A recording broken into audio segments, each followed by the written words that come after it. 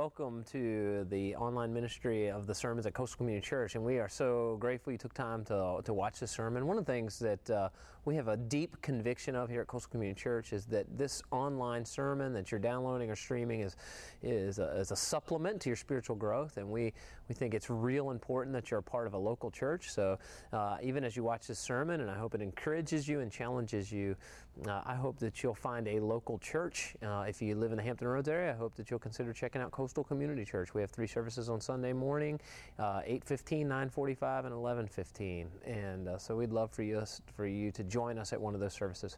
I do want to introduce our new sermon series that we're doing. We're taking some time going through 1 Timothy, and we've entitled the series Guarding the Gospel. And the Apostle Paul mentors a young pastor, Timothy, and he talks to him about how to establish a church so that the gospel of Christ can be guarded in a sense that it's pure and kept true, and so that it can be brought to a lost and dying world. So I hope you'll enjoy this series through Timothy, Guarding the Gospel. Morning, Coastal Church. Good to see you all this morning.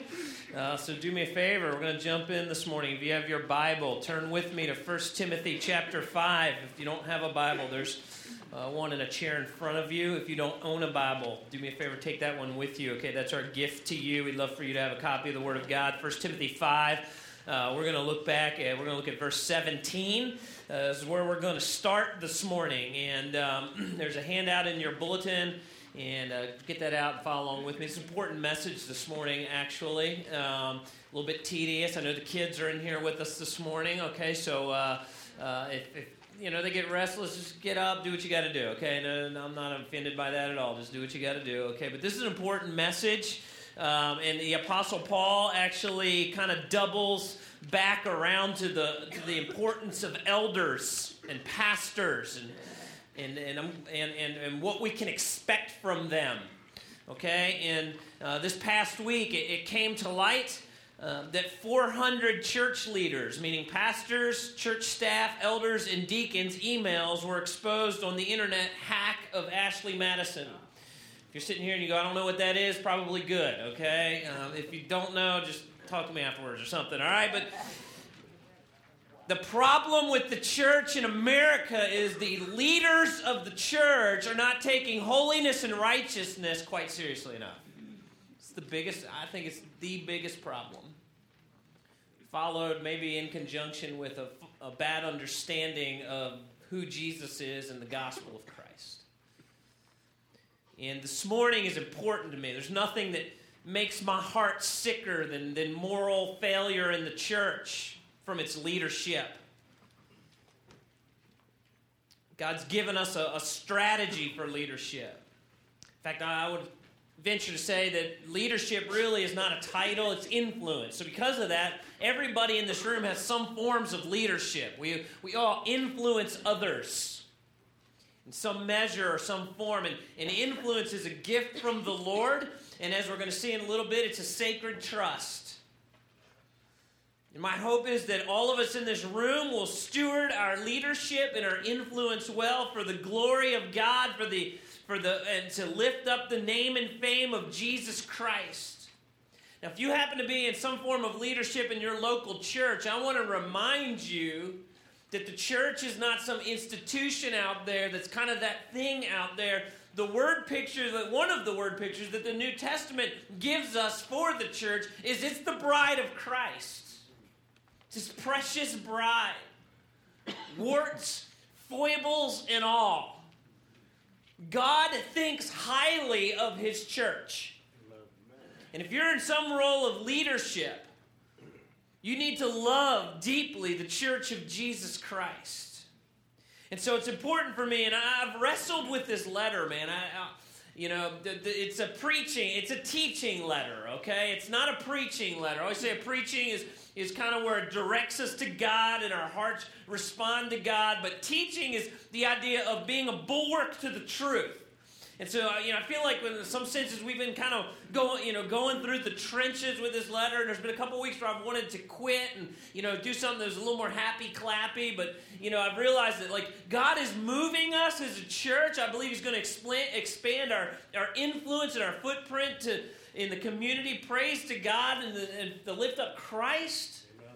And so because of that, man, we got to know who we are and how we're organized and where we stand. And so I've continued with this series for 3 important reasons. Number 1, my job as a pastor is to teach the whole counsel of God, Acts chapter 20. And this is one of these passages, one of these letters we needed to look at. I've been thinking about where we're going to go as a church and where we're heading, and I wanted to equip you as attenders and as members, as God sends us new people, that you'll be able to communicate clearly where Coastal stands and why on certain issues as we've covered them. And finally, this morning, as we dive into our text, as the Apostle Paul circles back to elders, I'm going to give you your so what right out of the beginning. Here's your so what. Here's your conclusion of the sermon. You can know what to expect out of the leadership of Coastal Community Church. Here's your so what. That's the application, all right? You can know what to expect out of the leadership of Coastal Community Church. I'm going to learn this morning as the Apostle Paul comes back to elders. And by the way, Timothy 3 gives us the qualifications. This is not about qualifications of someone that can be a pastor or an elder, okay? But rather now Paul circles back to say how, as the church, how are we to treat our elders? How are we to treat our pastors? How are we to treat our leaders? How are they added? He gives us some insight on how we add a church leader, and he gives us some insight of what do we do if it's necessary to remove a high-level leader in your local church. Bet you didn't know that was in the Bible, did you? But it's there. So let's start with the beginning, all right? The Apostle Paul talks about how we are to honor our pastors and our elders. There is a level of honor that is due the church leaders. 1 Timothy chapter 5, verse 17, Paul says, now let the elders who rule well. I want you to circle in your handout, I want you to circle the word well. I'm going to come back to that. Let the elders who rule well be considered worthy of double honor. I took this out of the ESV here this morning. Especially those who labor in preaching and teaching, for the Scripture says, you should not muzzle the ox when it treads out the grain, and the Scripture says, a laborer deserves his wages. So let me park at the word honored first. Paul says to Timothy, your elders and church, he's really instructing the church at this point, that Timothy's supposed to instruct his church, your pastors and your elders to be honored. They're to be honored in word and they're to be honored in attitude. And we understand that this is a high calling. By the way, this is a principle for all leadership, I believe. Your small group leader, our ministry leaders, they're to be honored. We should have a measure of thanksgiving. Understand that leadership is difficult. And by the way, let me just challenge you, church. Like we're about a year and a half away from our next presidential election. Like one of the things that I cannot stand during that time is how Christians are hard on their government leaders, especially if it's the one they haven't voted for, right? And we just nitpick them to death. And I want to caution us, even as a church, Romans chapter 13, our job is to pray for our leadership, even in the government. Let's be real cautious we don't get this real critical spirit all the time. Let's be honest about our country, okay? It's facing some challenges, and different people are going to take different approaches to how the resolution of those challenges. It might not be the way you would take, but man, let's be honoring with our lips, and if you got a gripe, here's the deal, go up with it. Gripe to God about it, all right? And be in prayer for our leaders. But we're to honor our church leaders. We're to honor those, Paul says to Timothy, those who preach and teach. And he says they're worthy of double honor. The idea there's to be a level of payment to those who are your preachers and teachers. In fact, the second quote there is a quote of Jesus, Luke chapter 10, verse 7. I'm going to come back to that. But Paul says especially we honor those who are preachers and teachers. Let me tell you something, church. I've tried to think of an illustration. I haven't been able to think of a great one, okay? But, preaching and teaching is difficult. I think any preacher or teacher of a church that's worth their salt, man, they understand the importance of what they're doing. I mean, we just sang about I don't know what you heard when we were singing our confession of what we believe, and I sang with you guys about, man, I believe in the saints' communion, his holy church. Man, that gave me chills. Like, man, this thing that we're a part of, it's eternal. And Pastor Joey did a great job of reminding us last week, like, it's not only is it eternal, but it's a thing that God is doing. And when you have the responsibility to teach, whether it's to a small group, children, or here on the pulpit, I mean, it's a heavy responsibility. And you can talk to any of our pastors that do some teaching, man. When you have the opportunity to teach, it just sits in the back of your mind. The only illustration I can think of is years ago, I had this antivirus on my computer called Norton, and I called Norton the big hog, man. It just chewed up so much space, and it made my computer run at the speed of mud, right? It's just so slow. But I always say, man, preaching's like that. All week, it's kind of in the back of your mind, and it's kind of running slowly in your heart, and you're thinking, I mean, how do I deliver the truth of the Word of God? It's a big deal. Be in prayer for your pastors, your leaders, when they preach and teach. Paul says, those who rule well. I want you to have you circle the word well, okay? Because the idea is elders give a level of leadership. So there's at Coastal, and again, we've never labeled this, but like in the Presbyterian world, there's the elders who give leadership, and then they would call them the preaching and teaching elders. That's probably a good definition for what we call pastors at Coastal, and so but all elders give leadership. The scriptures give us a plurality of leadership. And at Coastal, like we have, I always say this is a tension to manage, not a problem to solve.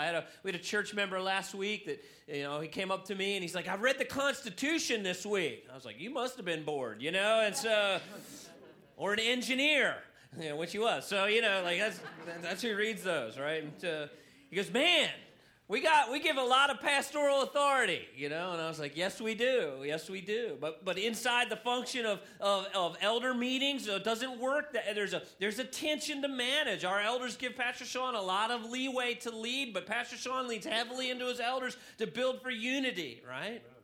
I want to tell you something. When we decided to relocate and move towards purchasing the old Kroger building, new home for Coastal Community Church, we didn't go, hey, let's take a vote and see who should do this. Oh, it's 3-2. God must be leading us. No, it doesn't work that way, man. There's a level of unity together. We work together. We answer the questions that need to be answered, and we pray together, and we go, yeah, we do, all together. We sense this is what God is doing, so that we can stand in front of the church as a unified body. And so it's healthy. This is a horrible illustration, but it's like a good marriage, really, okay? I know my elder's like, I ain't married to you. But anyway, so there's a mutual honoring and a support and a listening as well as understanding. We understand we lead the church. We lead God's people. And so the emphasis here in the Greek structure is on the word not rule, but on the word well. In other words, pastors and elders should be growing in their leadership. I always say this, man, I've learned from my past mistakes, and I will make new mistakes. This week, I realized, man, I made some mistakes. There's some things I'll do different going forward. I will make new mistakes, but I'll try very hard not to make my previous ones. We'll be growing in our leadership so that there's excellence for the glory of God and the furtherance of the gospel. Paul goes on to say that elders who rule well, especially those who preach and teach, are worthy of double honor. Okay, have you ever read that? That's the NLT. That's the actual phrase. The NLT literally says they should be paid well. Those who preach and teach should be honored, not just through our thoughts and through our actions, but also financially. The goal is not to keep our pastors poor. They should be able to make a living off their leadership, their preaching and teaching as they equip the saints. There's an old preacher's joke where the church will often pray, Father, give us a poor, humble preacher. You keep them humble, we'll keep them poor. It's not biblical, actually. It's not biblical. Paul even quotes Jesus when he sent out his disciples and said, you're worthy of your wage when you go out and you preach and teach and serve the church. Now, with that said, remember I said during this series, there's a lot of tensions to manage. Preacher has to manage the same tension that Timothy gives. I'm going to teach on this next week, actually. 1 Timothy 6, verse 7 and 8, kind of instruction to the whole church when it comes to finances. After all, Paul teaches Timothy, we brought nothing into the world, us when we came into the world, and you can't take any of it with us when we leave. So if you have enough food and clothing, let us be content. That applies to the preacher, right? There's a level, by the way, I'll jump ahead a little bit a week, okay? This passage challenges me. Because that's not what American culture tells you. You prayed the Lord's Prayer? Give us this, what? Day our what? I probably got 2 weeks worth of food at my house, if the truth be told. I mean, if I was starving, I had to use every last bit of my food. I don't know that I've ever said, God, I need food today. I suspect most of us are like that. Now, if you ask my teenagers at about 9 o'clock at night, you'd think we got nothing in the house. There's nothing to eat here, Like, what are you talking about? There's a whole closet full of food, choose something, But this is pretty far removed from American culture. And so we live in this tension, right? So Timothy says, pay your pastors well, but we all got to kind of live with what has God given us? Be content in that. And so Paul says, this is how we honor our leaders, all right? The second thing is this, in regards to biblical elders, okay? We have a responsibility to protect our elders. We have a responsibility to protect our elders.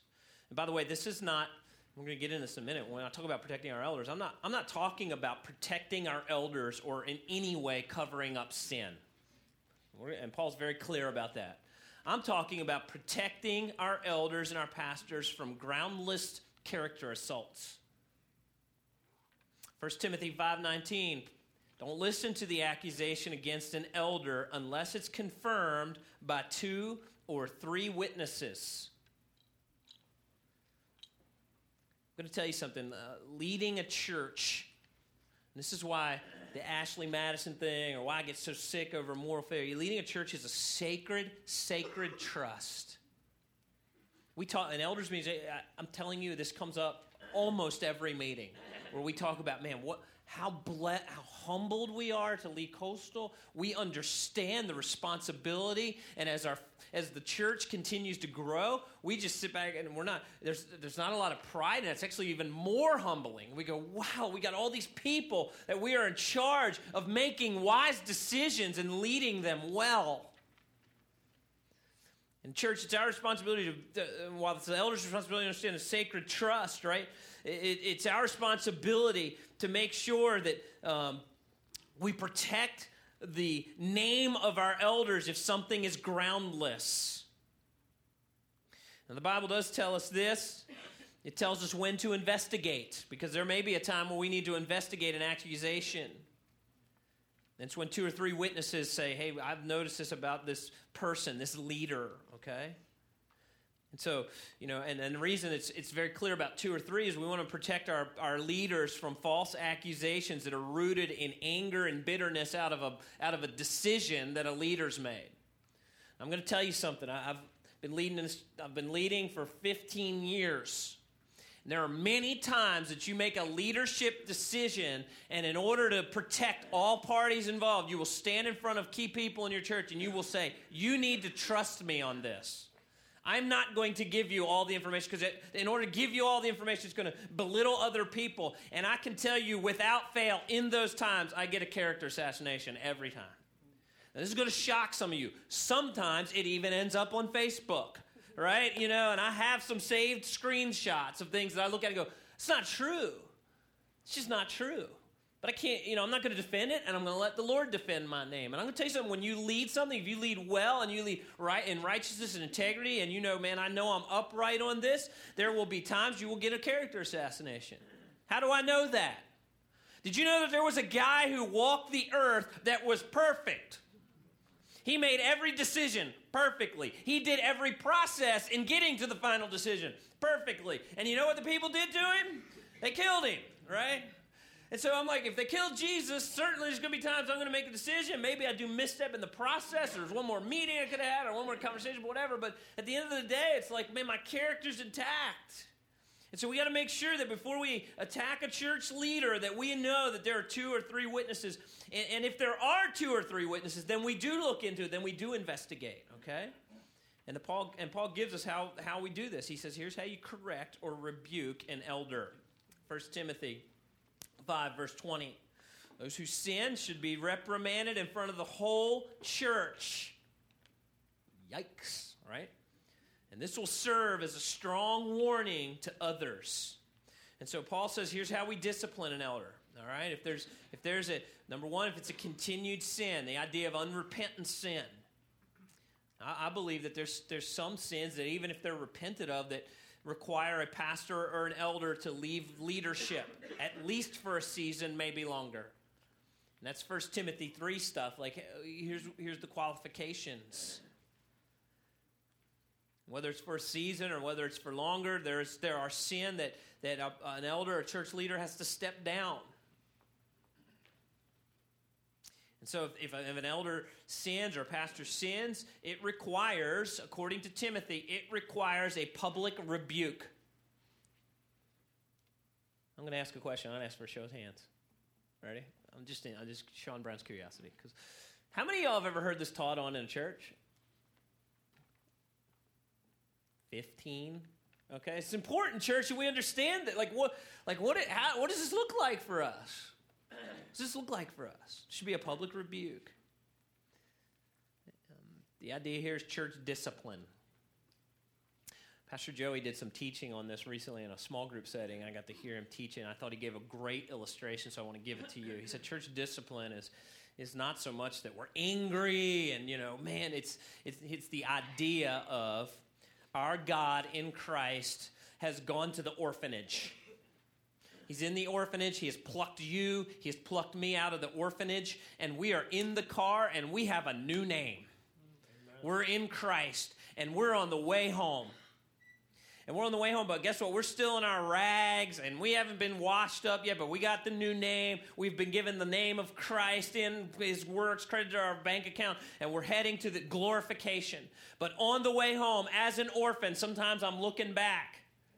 Man, that'd be great. Sometimes I could even get out of the car and head the wrong direction. And when a person gets out of the car and they head the wrong direction, the idea is Matthew 18 comes in. And Matthew 18, if you don't know, we sit down with a brother. Hey, listen, you got this name. You're a Christian. I'm a Christian. Yeah. Well, you're heading back to the orphanage. God's got way more for you. Get back in the car. And Matthew 18 says if you get back in the core, you've won a brother. It's done. If the brother goes, no, I'm going back that way, then you come with 2 or 3, and you say, listen, you're going back to the orphanage. Where are you going? Remember, the wages of sin is death. You're heading back to death. We want you to be on the path of life. And if the person says, you know what, you're right, and they repent, and they get back in the car, you've won a brother or sister in Christ. If the person still doesn't refuse to go, no, I'm going back to the orphanage, no matter what, I'm going back to the orphanage, then there's some kind of a public meeting where you say, as a church, you say, you know what, to our knowledge, this person's not a believer. Woo! Do you know that? Matthew 18, I'm going to tell you something. Don't ever, ever, ever misquote this verse around me. Ever. It drives me crazy. Wherever 2 or 3 are gathered, what's next? Anybody know? There I am in the midst, right? You ever heard? Where do you always hear that verse quoted? Where do you hear that verse quoted? Worship services and prayer meetings, right? We're going to pray because we know we're 2 or 3 are gathered. You know what it's in the context of? Jesus gets done Matthew 18. Ready for this? Whatever you bind on earth will be what? Bound in heaven. Whatever you loose on earth will be loose in heaven. Because wherever 2 or 3 are gathered, I'm there. That gives me chills. And I always tell people, I don't know what that means, but it sounds serious, doesn't it? It sounds serious. And I think this very next verse, the Apostle Paul is latching onto, and he's teaching us. He's teaching us that, man, when an elder with a significant amount of influence is publicly rebuked, and by the way, let me pause on public rebuke, okay? I always say the idea of a public rebuke has to do with the influence of the person. And we teach this in our membership class. If you join Coastal Community Church, the big part of that is this idea of Matthew 18. I always say I don't know how to do Matthew 18 apart from a formal way of membership. That is probably what drives me for formal membership more than anything, because I believe in Matthew 18, I believe in accountability, and I don't know how to do it apart from some kind of formal membership, because as we grow, I'm not sure who I am and am not responsible for, but I will be responsible for the people say I'm in. Okay? And so Matthew 18, to me, it has to do with the level of influence of the person. Okay, and we've done this. And I remember the last time I had to do church discipline, I didn't bring it on Sunday morning in front of 3 services where half the people, 90% of the people going, who is this person, right? What I did is I brought their small group and their ministries around. I said, listen, we've done step 1, we've done step 2, we've done step 3. I'm just letting you know, this person, we've dismissed, they can't run around calling themselves a Christian and continue to go back to the orphanage, okay, on the pathway to death. But if it's an elder, because of the high level of influence, I think Paul's saying, man, it's a public rebuke, and that's important for 2 things. Number 1, okay, Why is it important? Because of their level of influence. And number two, there's a sense in all of us like, wow, they're serious about people that aren't going to continue to journey with Christ. If you're here this morning and you're a Christian, and you're in a habitual, unrepentant sin, the Bible says this about sin. The wages of sin is what? Why are you going to continue on that path any longer? When are you going to wake up and go, man, this sin is killing me? And it's robbing me of joy, and it's robbing me of hope, and it's robbing me of life. And by the way, the greatest scandal of all is it's been paid for by the body and blood of Jesus. I'm going to repent, and I'm going to find freedom in Christ. If we ever get to this process with a pastor or an elder, literally, Paul says we call in the audience of the heavens. 1 Timothy 5:21, I solemnly command you in the presence of God and Jesus and Christ Jesus and the highest angels. Again, I kind of look at that and go, that's a head scratcher to me, but I feel like he's calling in everybody. God and his Son and even the angels to obey these instructions without taking sides or showing favoritism to anyone.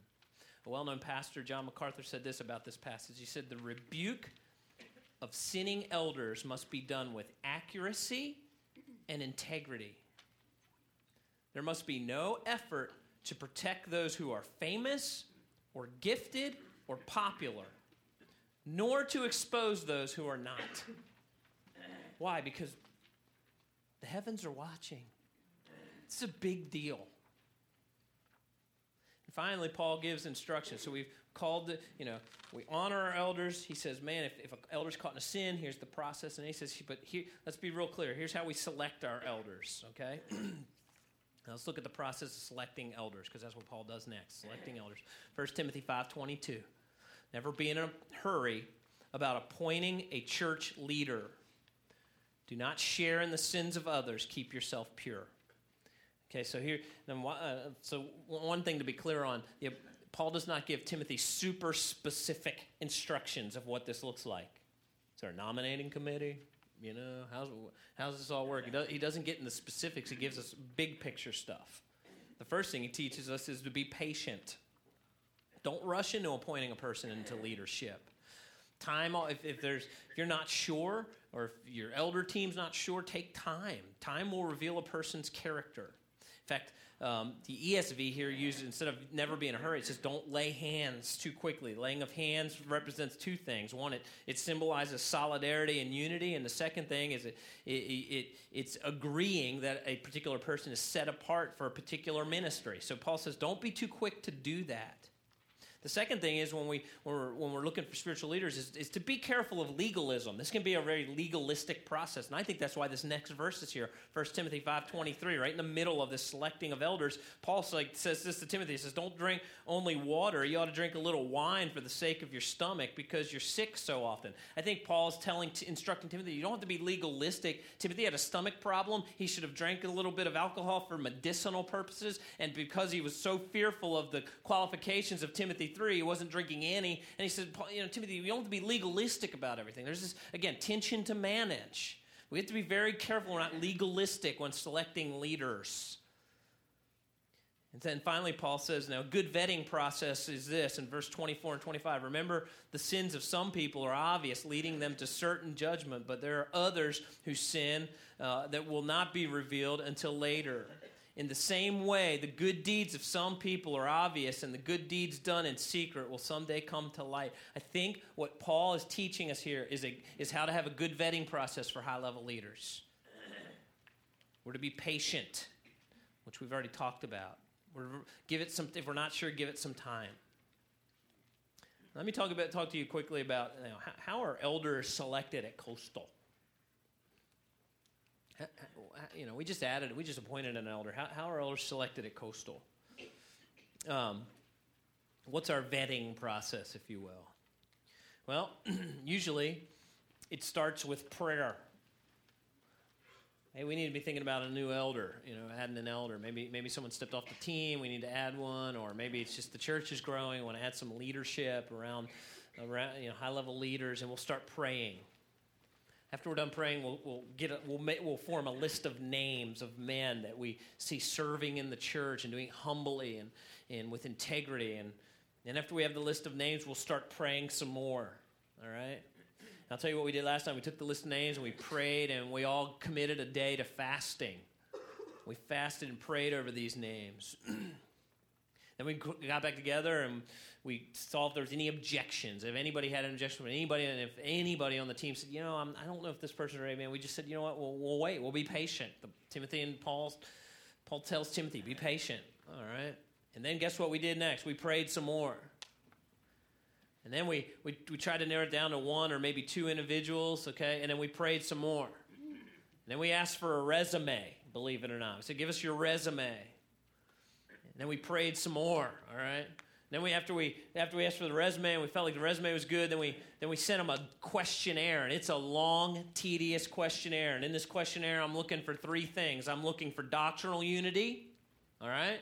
Make sure we agree on essential doctrines. I'm looking for philosophical unity. I think, believe it or not, philosophy in a church, like how you do things, can be just as divisive as not. So I don't want to bring up an elder like, man, when are we going to bring back the organ and the piano? Like, nothing wrong with that. It's not going to happen right now at Coastal, okay? And the reason I say right now is our music style may change if we got to reach the culture differently. I'm okay with that. But, if that's what you want to do, you're going to be unhappy as Coastal, and then elders meetings are going to be rough, okay? So let's just not go there. So I'm looking for philosophical unity, all right? And here's the third thing I'm looking for. I want to see if we get along. Like, I want to hang out with people I enjoy being around. Not yes men by any means, but, can you laugh a little? Can you have dinner at my house? Can we have a good time? Those kind of things. That's what we're looking for. And then we pray. And then we do a background check. And then we pray. Then we call references, both inside and outside the church. And then we pray. And then there's more discussion and prayer. Then we interview the person. Then we pray. Then we interview the spouse. And then we pray, all right? And then there's more discussion. And then we think we want to put this person in front of the church. What we do is there's not a voting process, but there's an affirmation process. We set this person in front of the church body. We say, if you as a church member or attender know any reason this person shouldn't be installed as an elder, you let us know. And we give that a couple weeks. And then, as you may remember, we do an installation process. It's a long process. Why is it a long process? Here's why, church. Cannot underestimate the importance of leadership. In the church, I'm trying to guard my words. Okay, I'll say it. I think it rises and falls on this stuff. It's so huge. And the reason I pause, I'm talking about, I understand there's doctrine, there's prayer, and there's a lot of things that go into a healthy church, but, man, your leaders, it's so huge. And by the way, I said this the last couple of weeks, if this is your church home, man, you're really blessed. And you're led by some spiritual men that love Jesus and love his church, and it's not a game to them, and it's not political to them. It's about, man, how do we build a healthy church? This past week, I'm going to finish with this. We'll close with prayer. This past week, I think it was Tuesday night, I was at the new building, and my family was up there, and we were doing some demo. And there was one of our men's ministry, one of our men's small groups was up there doing demo. And so there was this large section that had tile that needed to be removed. We needed to get it down to the concrete. And that had begun the Saturday before. I was even a little part of that, with a hammer and chisel, right? And that was super slow and tedious. And I think we rented a couple of machines that were, small kind of jackhammer type machines, trying to chisel this stuff up with that. And that was super slow and tedious. And then this men's group found the way to do it quickly. And here's what they did, man. They got about an 8 or a 10-pound maul, big maul sledgehammer, and they were just beating on this tile, right? And they're hitting it, shattering, and dust and, tile shrapnel going through the place, And then it turned into this kind of testosterone-fueled contest between the men, right? It was great to watch this, and so, the couple young bucks are in there, and what they would try to do is get as many rows of this tile busted up as they could, and they're going down, boom, boom, boom, the young guys come, and then I watched our eldest elder get in there, right? I haven't had a chance to ask him if his back was sore, but he gets in there, man, and he outdid the 20-year-olds, man. It was impressive, and he goes. And then I watched our executive pastor. Now, part of the reasons we brought Pastor Andrew on is, if we stand him next next to me, like he brings fashion up by a factor of 10, you know. So I watch him take his nice shirt off, you know, and he's down to a t-shirt, and then he's got his Tom shoes, and he's like, boom, you know, and he did great, and then his son went, and then my son went, you know, and all these guys, it's like this sweaty competition, are getting the work done, and then somebody looks at me as if I'm going to join in, right? Hey, Pastor John, why don't you come on in? And so here's what I did. I said, you all win. Okay, I declared them winners. That's important to men. All right, you win. Okay, I turned in my man card, and I just kept pushing a trash can. Okay, that's how I handled that. So, demolition is kind of dirty, and it's not fun, and it's just kind of dusty, and it's really important. Like, we can't really use that building for the means that we believe God's given it to us for until we demo it some. And it's kind of, and even though we're not digging a foundation, you know, because we're not building from scratch, like, it's kind of foundational to the whole thing. Like, if we don't do this well, then, you know, and that's where I feel like we are right now, because that's why I taught this sermon today. Like, I believe our footprint is going to continue to expand for the glory and fame of Jesus Christ in our community, but we got to know the foundational stuff. And that's why I taught this morning in church. I want you to know the foundational stuff of Coastal Community Church. And I can tell you this, and I'm going to close with this. Like, I've never gotten up ever and thought, man, I want to be a big church. Doesn't motivate me. I want to be a healthy church. I want to be a church that knows the scriptures well and adjust our lives. I want to be a church that uplifts the gospel of Jesus Christ. And I do believe that healthy things grow.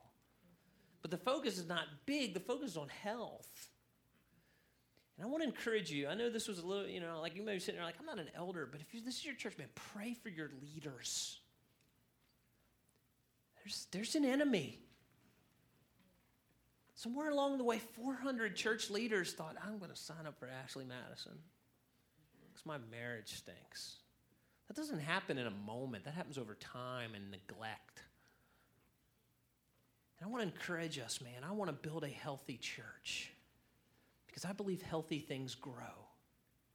And our desire is to organize around what Paul has defined for us as biblical leadership so that the gospel of Jesus Christ can effectively go out.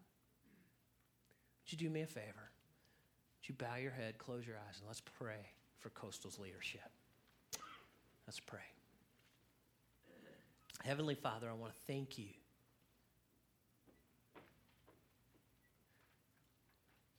for the men that serve as pastors and elders of Coastal Community Church. I even see some sitting here this morning that have served alongside of me, and life kind of moved them along, but man, they served so well, God. Pray your blessing over them, your protection. I pray that they would put first things first in their lives, meaning that they'd worship you, be gripped by your word. The Spirit of God lives in them, Lord. Continue to lead and guide them. They'd be men of prayer, men of integrity. Lord, this is foundational stuff. If we build on the wrong foundation, it can crumble down pretty quickly. God, I pray that each of us in this room, God, we would honor your church as the bride of Christ. Be mindful that our lives have influence. As we're on the car ride home, Lord, would we honor you, pursue holiness and righteousness, realizing that the rags, the orphan rags, they don't fit us anymore. It's not earning salvation, it's been earned for us, but the orphan rags don't fit us. We're being clothed in righteousness and holiness and godliness. Help us as Christians not to settle for the junk that the world says will satisfy us. Help us keep our eyes focused on eternity, our home, our new name. For the one in this room that right now is settling for way less than you have for them, God, they're settling for the orphanage. God, that they would turn from their sin. They would hate their sin. They would remember the high cost of their sin to the person of Jesus Christ. And flee and worship. And know the freedom of worshiping Jesus. And it's in his name I pray. Amen. All right, church, if you're a guest with us this morning, thank you so much for being here. This is our offering time. This is one of the ways we worship the Lord at Coastal. As a guest, I do want you to know we are not after your money, okay? This is just one of the ways we worship. If you do us a favor, just use that tear-off, fill that out, drop that in the offering basket, and we're just going to send you a thank you card and a little bit more information about Coastal Community Church. That's all we're going to do with that. If you're here this morning and you have a prayer need, you'd like to talk to someone and pray with someone, our prayer team members are always here. They're going to come up here in a second, sit in the front row, and they are here to minister to you in any way that you need, and I would just encourage you to make use of them. With that, ushers, would you come forward, and Pastor Joey, would you send us out singing praises to our Savior this morning?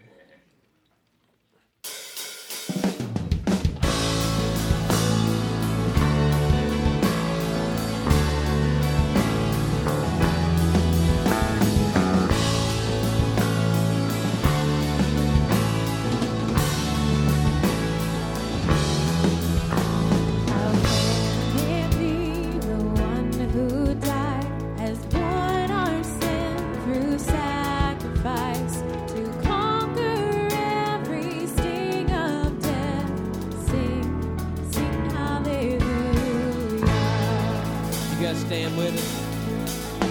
For joy awakes as dawning light when Christ's disciples lift their eyes. Alive he stands, our friend and King. Christ he is risen.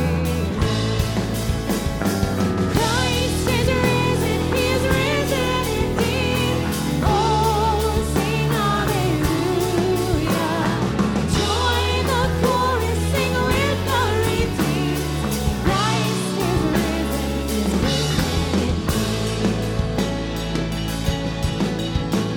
Where doubt and darkness once had been, they saw him and their hearts believed.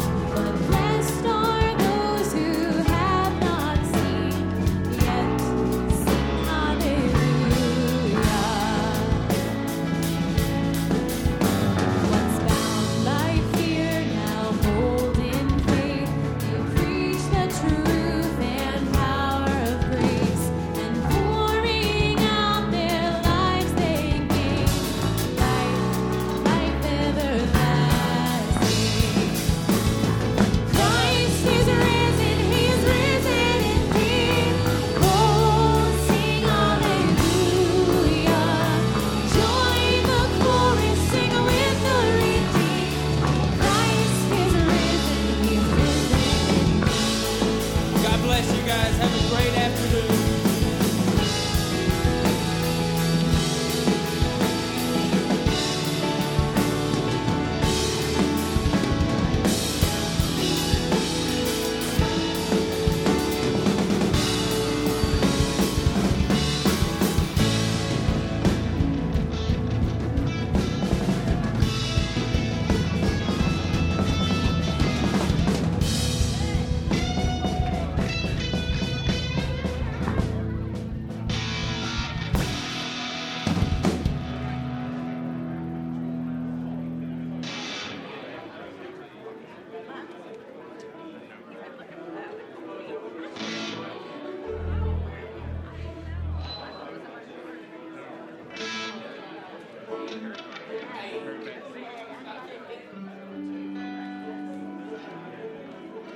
What channel are you in on the AV?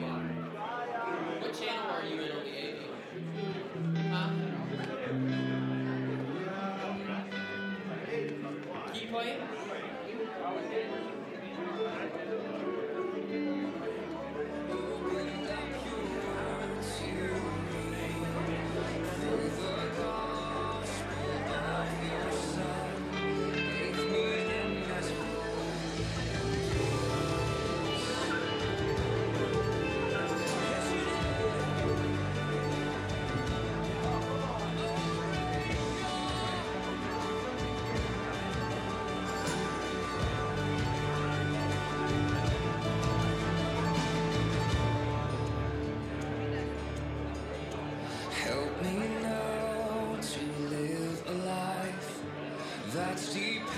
depend on your grace. Keep my heart and guard my soul from the evil